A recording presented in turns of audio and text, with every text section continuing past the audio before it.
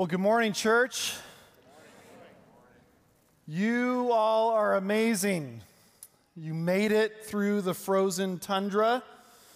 You are here, and I hope, my prayer is that you're ready to hear from our risen Savior as He totally wants to speak to you today.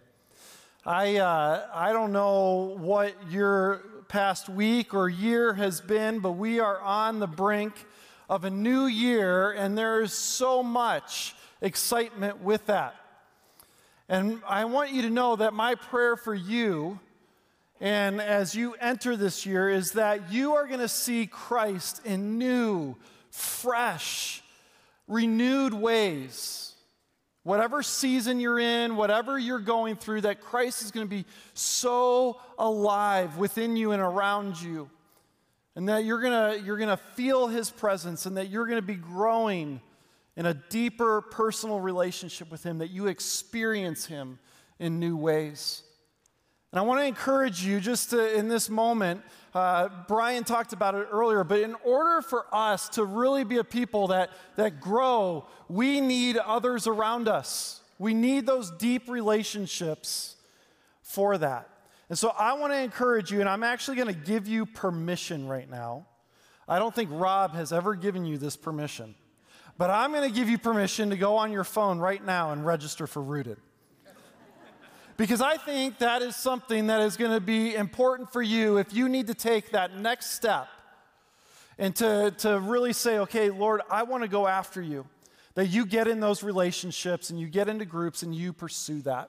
So I want to encourage you to go to wheatonbible.org/rooted and register and get into a group and start next Sunday night, or if you can do Thursday nights, we start on January 11th with that. But be a part of this. Do not miss out. I think it's vitally important for all of us. So I want to jump into our text, and I don't know about you, but for me, I feel like Christmas just flies by.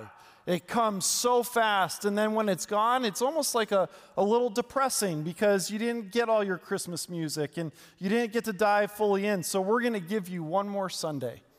And we're going to dive back into the Christmas story. And so I want to invite you to grab a Bible in front of you, grab your Bible, and go to Matthew 2, 1 through 12. We're going to be in that text. If you don't have a copy, share with the person next to you so that you can see it as we go there.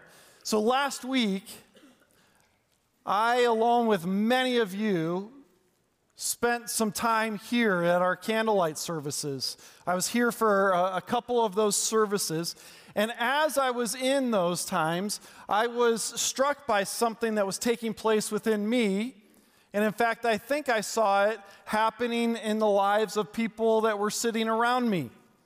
See, I entered this room, and I heard the music, and I stood when I was told to, and I sang, and I worshiped.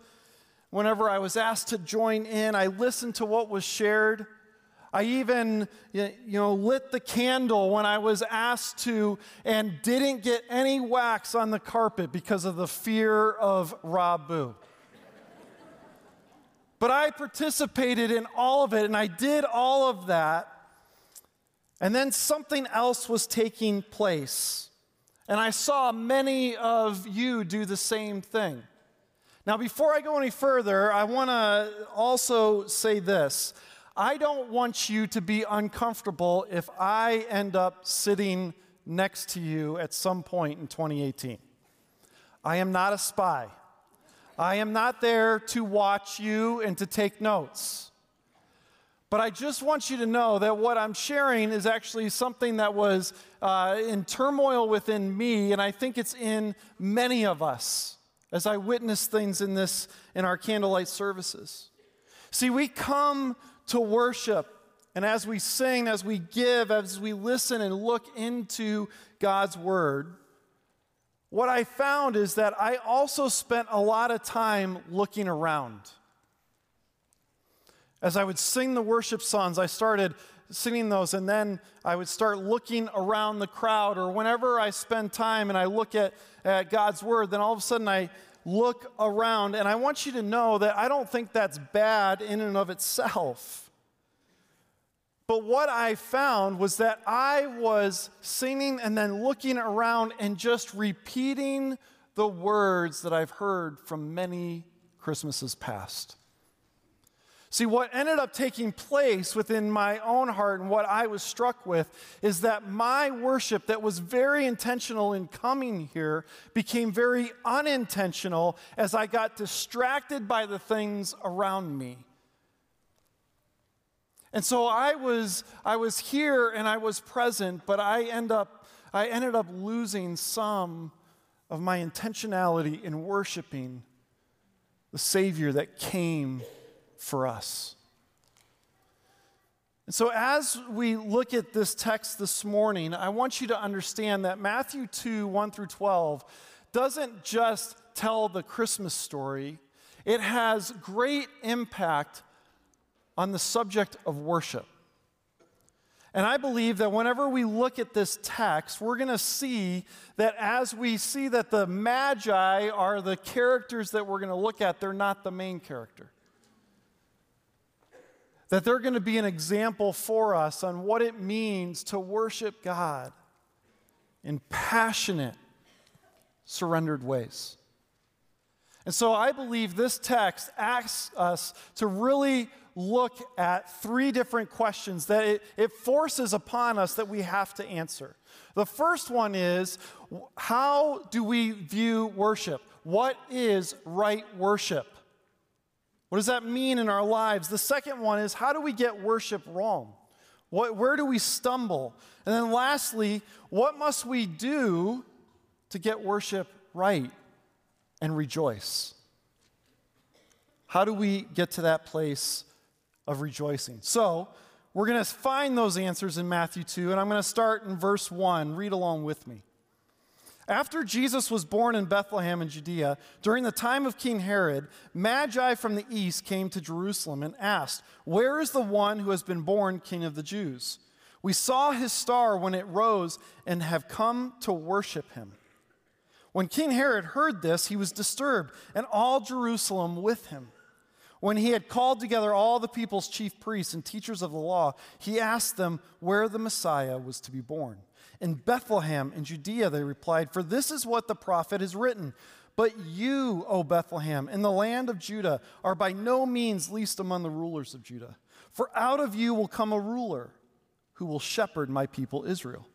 Then Herod called the Magi secretly and found out from them the exact time the star had appeared. He sent them to Bethlehem and said, "Go and search carefully for the child. As soon as you find him, report to me so that I too may go and worship him." After they had heard the king, they went on their way, and the star they had seen when it rose went ahead of them until it stopped over the place where the child was. When they saw the star, they were overjoyed. On coming to the house, they saw the child with his mother Mary, and they bowed down and worshiped him. Then they opened their treasures and presented him with gifts of gold, frankincense, and myrrh. And having been warned in a dream not to go back to Herod, they returned to their country by another route. So as we look at this text, I hope that you leave here this morning understanding that a life of rejoicing comes to those who get worship right. See, I believe that all of us come into this and we want to have a life of rejoicing. We want that joy in our life. But what we have to do is when we look at this text, we have to understand that in order for that to happen, we have to get worship right. It's a main point in our life. So these first several verses 1 and 2, show us the setting of what is happening in the text. They also reveal on how the answer to our first question: what is right worship? See, these Magi, they show up after the birth of Jesus. As we read that text, and as you spend time looking at it, it might be good for you to be aware of something. That when you read Matthew 2, it means that your nativity scene is wrong. You know, that thing that you put out every year at Christmas isn't fully accurate. Because if you look at it, you see the text that it says after he was born. So the Magi weren't actually at the manger with the shepherds and there. That's not what was taking place. This is saying that's after a little bit of time. So it means that Jesus was still an infant or toddler, but these magi were coming at a different time period than the shepherds were present. And so the magi showing up actually has massive universal significance.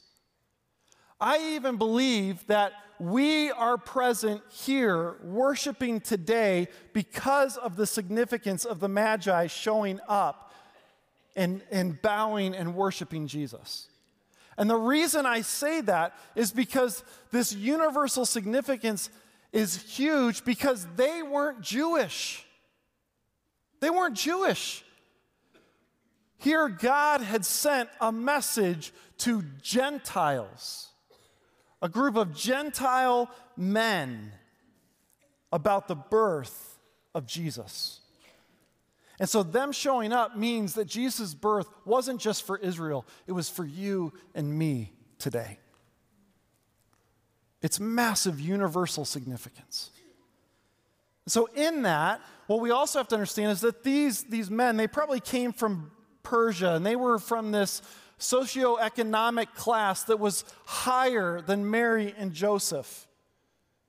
They had all this education. They knew what was happening. And what we're going to see later is that they come with these gifts. But what we also need to understand is that they're probably, and I probably should have had this discussion with Brian before we went into this service, okay? But there weren't necessarily 3 magi. See, when we look at this, we sing the Psalms that we think that there's 3 because the gifts, but scholars look at this, and because of this, there was probably a caravan of people. That this announcement came, it took months for them to get to Jerusalem, and because of the road, they were going to need a larger group, a larger party to get there for safety. On top of that, if you notice in verse 3, they come asking these questions, and Herod and all Jerusalem are disturbed. I don't think that 3 people are going to make that big of a disturbance, but there is probably a caravan of people that are coming and asking this question. And they're asking, where has the King of the Jews been born? See, these magi are leading figures in their country. They came from using a variety of scientific, diplomatic, and religious elements in their work. On top of that, there were Jewish colonies that were in the east. And so because of that, the magi probably knew of some of the Old Testament prophecy that was taking place. And so because of the Old Testament prophecy that they were probably familiar with, they end up asking this question, and they use this phrase having to do with Jesus of King of the Jews. Where is the King of the Jews being born? What's important to note here is that Herod enters the scene in verse 3. And in verse 3, when this question is asked of the King of the Jews, Herod had already been known as the King of the Jews. See, 40 years prior, the Senate in Rome had given him that title, that Herod was the King of the Jews and he ruled over them. And so the Magi come, and Herod ends up understanding this pretty quickly, that they're not looking for him. They're not there for Herod. They're there for someone else. I was reading over the last couple weeks, and I came across this, that in America today, there are probably 3, 4, maybe up to 6 children that are alive right now under the age of 18 that will eventually become the President of the United States. In fact, some of you might have those children. I mean, we might have the future president in our midst right now. But you proud parents that are sitting there going, yeah, that's probably my child. Let me point something out to you. None of us traveled hundreds of miles to come to the birth of your child.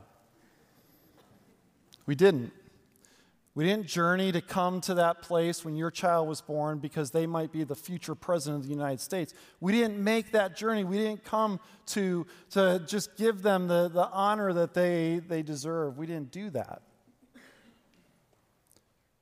See, whenever the Magi come, they weren't coming to look for the standard king, for the normal one that the world always knew.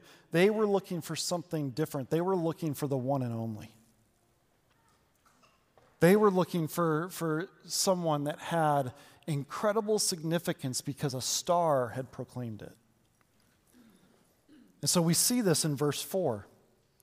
In verse 4, we end up finding that Herod has called all the chief priests and the teachers of the law together. And he ends up knowing, because he's king of the Jews and they're not asking for him, he ends up using the term Messiah. Where is the Messiah to be born?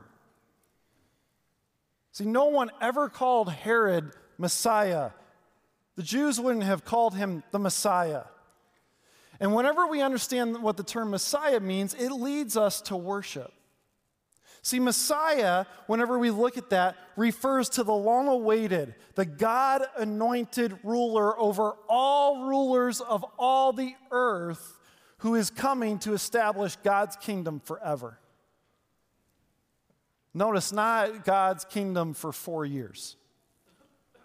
It's God's kingdom forever and ever and ever and ever. That's who they are coming to look for. So when we think of what is right worship, we catch this glimpse in these verses that it's seeking the one who doesn't get his titles from humanity, but gets his titles from heaven. That's who they were coming to seek. That's who they're looking for. It's coming and not settling for human royalty, but looking for heaven's royalty. And so as the Magi are doing this, to pay this honor to Jesus, we have to ask, are you looking for the one that has human titles and human authority, or are you looking for the one that has heaven's royalty? Who are you looking for? So what is right worship? Well, right worship is ascribing Jesus authority as king over all, everything, and giving him the rightful dignity that he deserves, and doing it with great joy, great excitement. That you have the opportunity to give that to the Creator King each and every day of your life. That's what right worship is. Now, the Magi, they're not settling for these impersonations in the darkness of the world. They want the new light. They want this new king. And I want you to see what Isaiah 60, verses 1 through 2 says. It says this: "Arise, shine, for your light has come, and the glory of the Lord rises upon you. See, darkness covers the earth, and thick darkness is over the peoples, but the Lord rises upon you, and his glory appears over you." Don't you get the glimpse in Isaiah that this glory came, that this star is shining over the darkness of the world and proclaiming the birth of the true light? I mean, all the way back in Isaiah we see this. And so the Magi are seeking that. That's what they're going after. And so I want to ask you this morning, are you living with that same desire? Are you living with that desire to worship, where you wake and you go, I want to worship the one that has all authority over all the situations in my life? See, some of you have circumstances right now that when you wake up, you are miserable.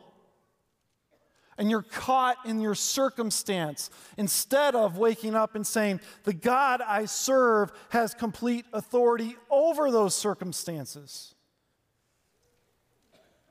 He knows me, he loves me, and he's going to walk through this with me.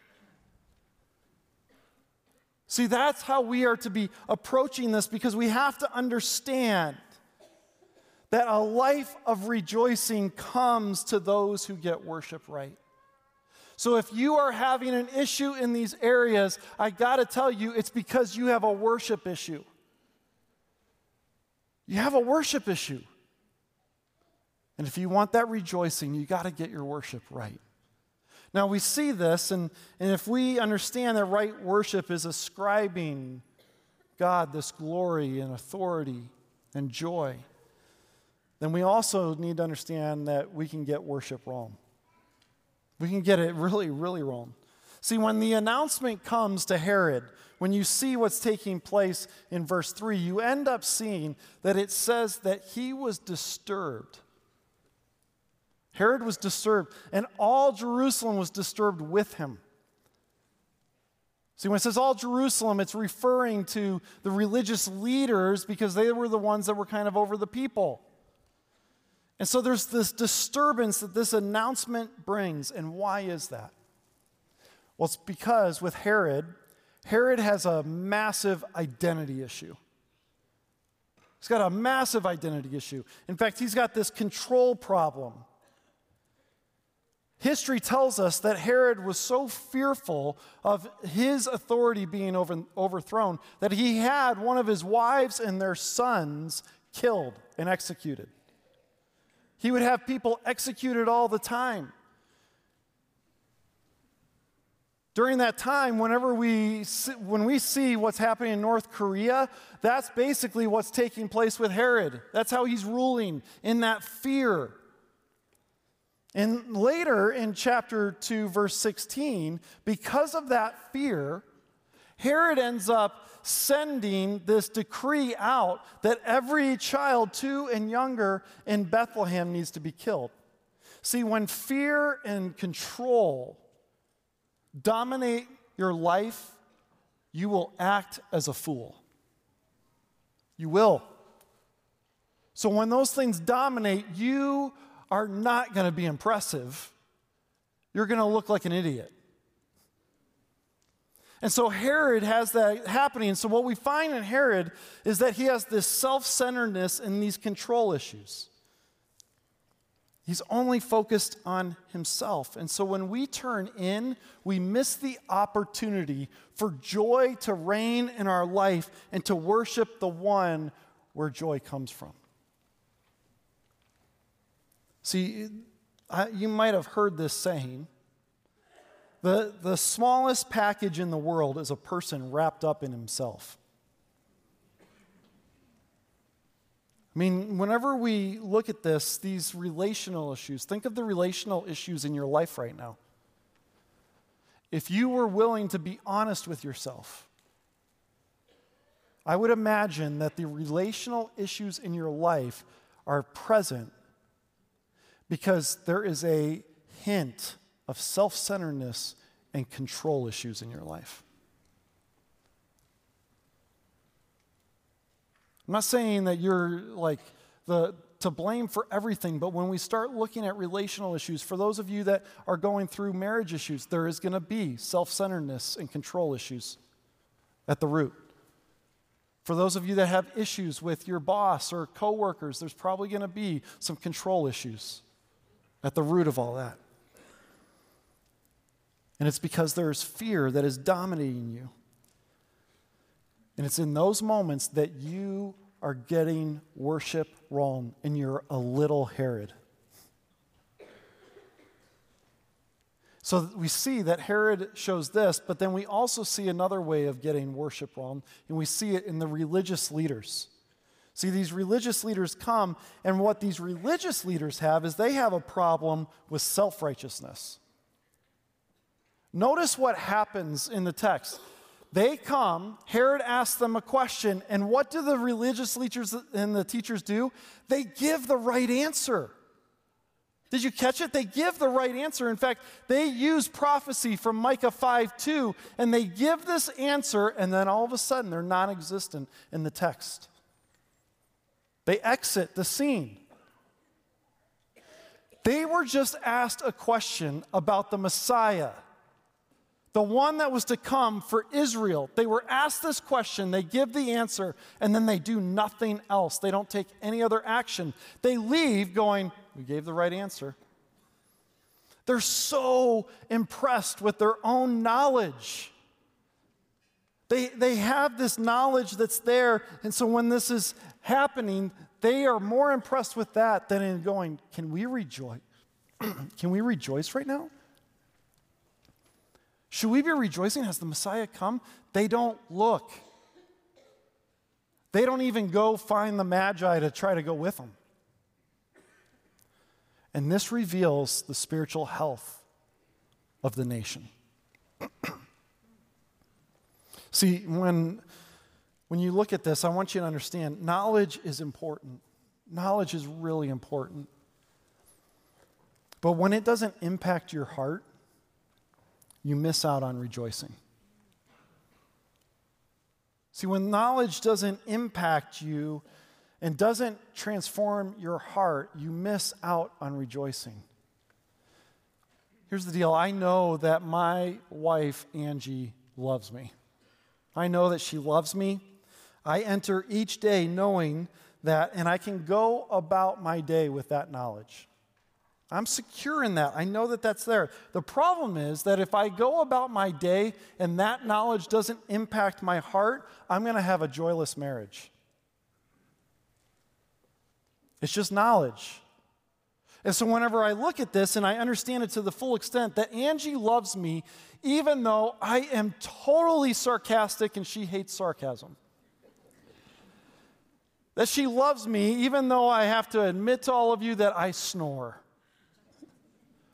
Or that she loves me through the times that I have my little quirks and she deals with them. Or whenever I have my anger issues and those rise up and she loves me. She loves me through each of those things. And whenever I see that and I have the knowledge that she loves me through that, it should transform my heart so that I enter into that marriage with great joy and great desire for the years ahead.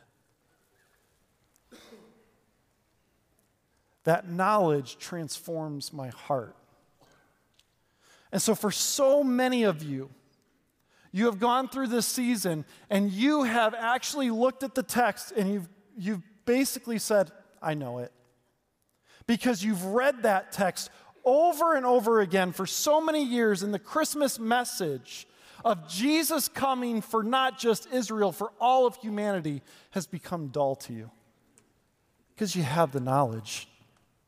You have the knowledge of it. For some of you, you have done every Bible study under the sun. Or you've read this text and you know every fact about it, even more facts than me, and you could be up here telling us all about it. But it has never transformed your heart. So you miss the opportunity that the birth of Jesus not only impacts you, but it impacts your neighbor, your coworker, your family member. But you have the knowledge. See, Jesus didn't come for those to have knowledge. He came so that you would have new life and that knowledge would transform you so that you would make an impact for the kingdom of God that is going to reign for all eternity.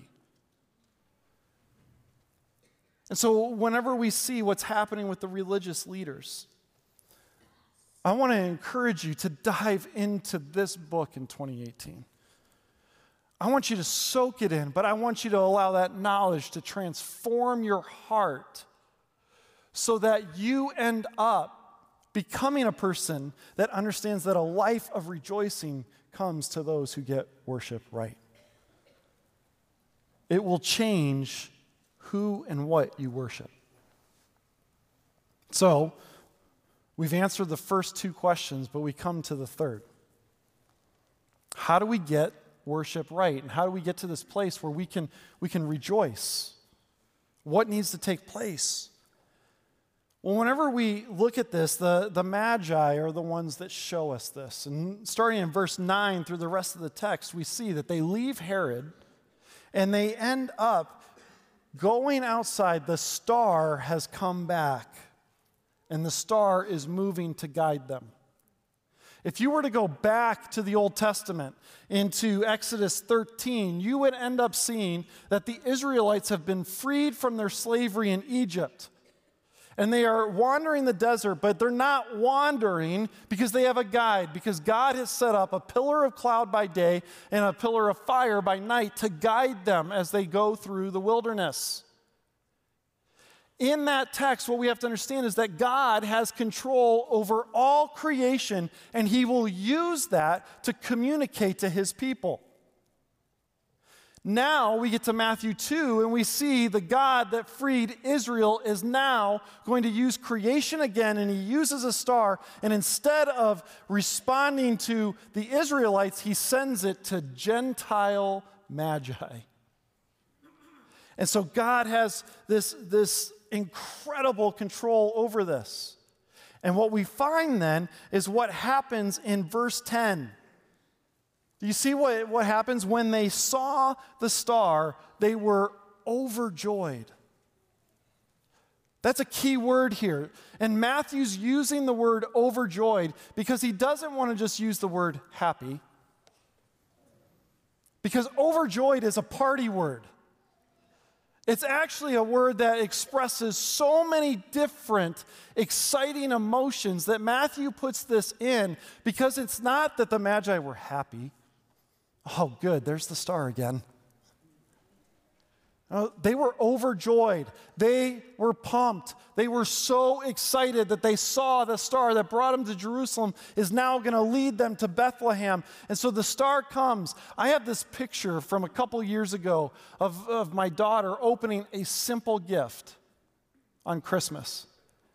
But I got it at just the right time because it has her in midair. She's jumping up and down, the ponytail's up in the air, big smile on her face. She's overjoyed. That's what the Magi are.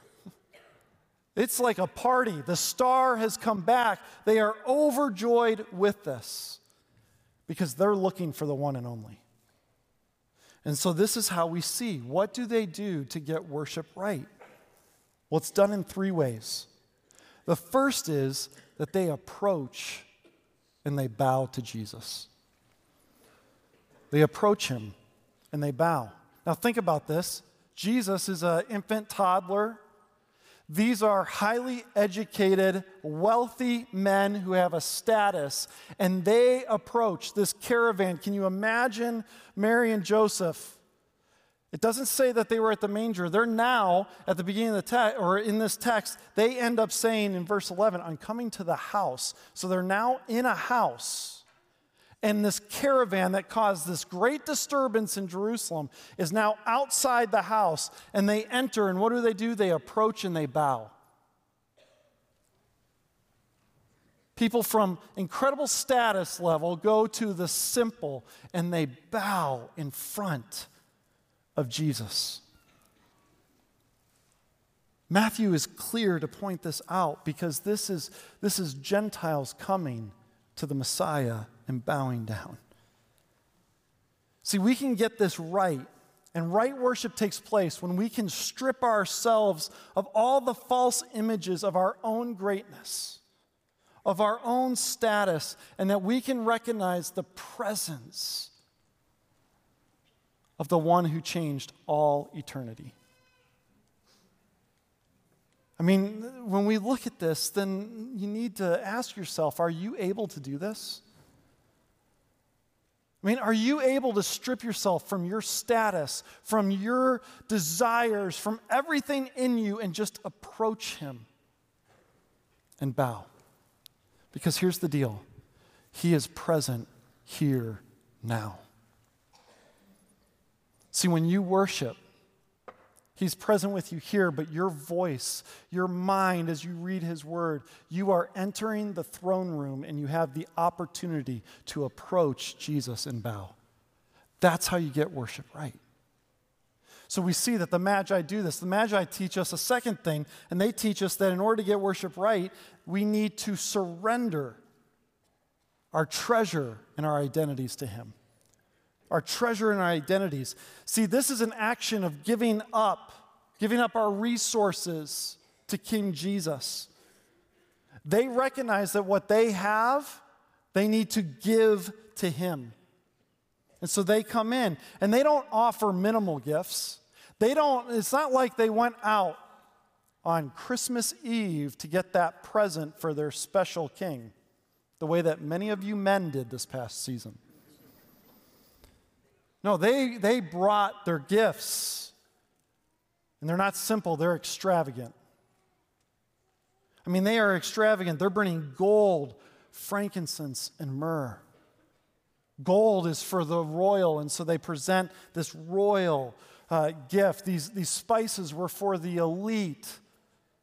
In fact, what this points out is not only is Jesus king by the gift of gold, these spices also then point out to something that's going to happen in the future. Because those are the spices that are used for burial. That Jesus came with a purpose. And he came as the gospel message to redeem you. And so they bring these gifts, and these are costly, and they're extravagant. And we don't know if the Magi really understood everything, but the deal is we don't really understand everything either. See, in a journey with Jesus, you're going to learn as Jesus continues to expand who he is to you. Just like the Magi came, what they did is they obeyed. They came and they brought the gifts. And so for you, as you enter 2018, the question is are you going to be extravagant in your gifts? For some of you in this room, you have been given gifts by Jesus Christ to be used for his kingdom expansion, and you've never done it. You've never offered what he's poured into you for his glory. And so you have to take a step and start serving in some way. To jumping in, you have to look at this and say, how can I give that? For some of you, you came into this place today and you're going, I'm holding on to my checking account. I mean, this world is uncertain.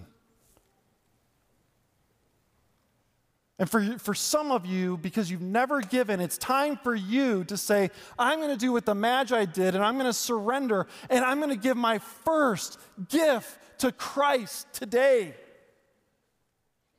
so that his kingdom expands and so that he is glorified. See, what these Magi do is they surrender who they are and their gifts to King Jesus. And the question is, are you going to do that as well? And then lastly, they teach us this, that they get worship right as they surrender to his authority no matter what. No matter what. See, the Magi had authority, but whenever they entered, they realized that they were in the presence of heavenly authority. I mean, who has the authority to move a star? And do you realize that star, when they came out, was moving from Jerusalem to Bethlehem, to the exact place? Stars don't do that. And unless they're moved by the Creator. And so they see this authority and they say, okay, this authority is here, so we come and we worship. We don't want human authority, we want something different. And so they worship through action and through their words. And so they surrendered. See, for some of us in this room, we are holding on to the little authority we have. And we're trying to grab hold of it. And what Matthew 2 is telling us is that we have to release it. That if we're going to be worshipers of the King who came, then we have to surrender all authority. Your circumstances do not have authority over you. And I know for some of you, it's really bad right now, but they don't have authority over you. The Savior has authority over all things. So will you surrender? Will you surrender in that way? See, all of these things that the Magi teach us are a posture. And so what is the posture of your life right now? The ball is about to drop on this year And whatever your posture has been this year, Jesus is saying, I have come to change that. And so what is your posture going to be? Are you willing to surrender? Are you willing to bow? So that you can be that person that is full of rejoicing, knowing that you get it right when you worship King Jesus. What are you going to do? How are you going to respond? Well, my prayer is that the words of Psalm 100 would be true of all of us. That we would be disciples that would be able to say, shout for joy to the Lord, all the earth. Worship the Lord with gladness. Come before him with joyful songs. Know that the Lord is God. It is he who made us, and we are his. We are his people, the sheep of his pasture. May those be our words as we enter this new year. Amen? Let's pray. Father, I ask that even in this moment right now, there are people in this room that are needing to surrender so many different things to you. And I pray that you and your Spirit would go before us and that you would do your mighty work. May we be a kingdom people that are surrendering everything to you. May we worship you right. Each and every moment of our life, I pray that you would transform us. And Jesus, if there are people here that have been struggling with some of these things in their life and they've never given their life over to you, I ask that you would move, that they would surrender their life completely to you today. You are the gospel, and you have come for us. And I pray, Lord, that you would have a smile on your face as we worship you through Psalm now. It's in your name I pray. Amen.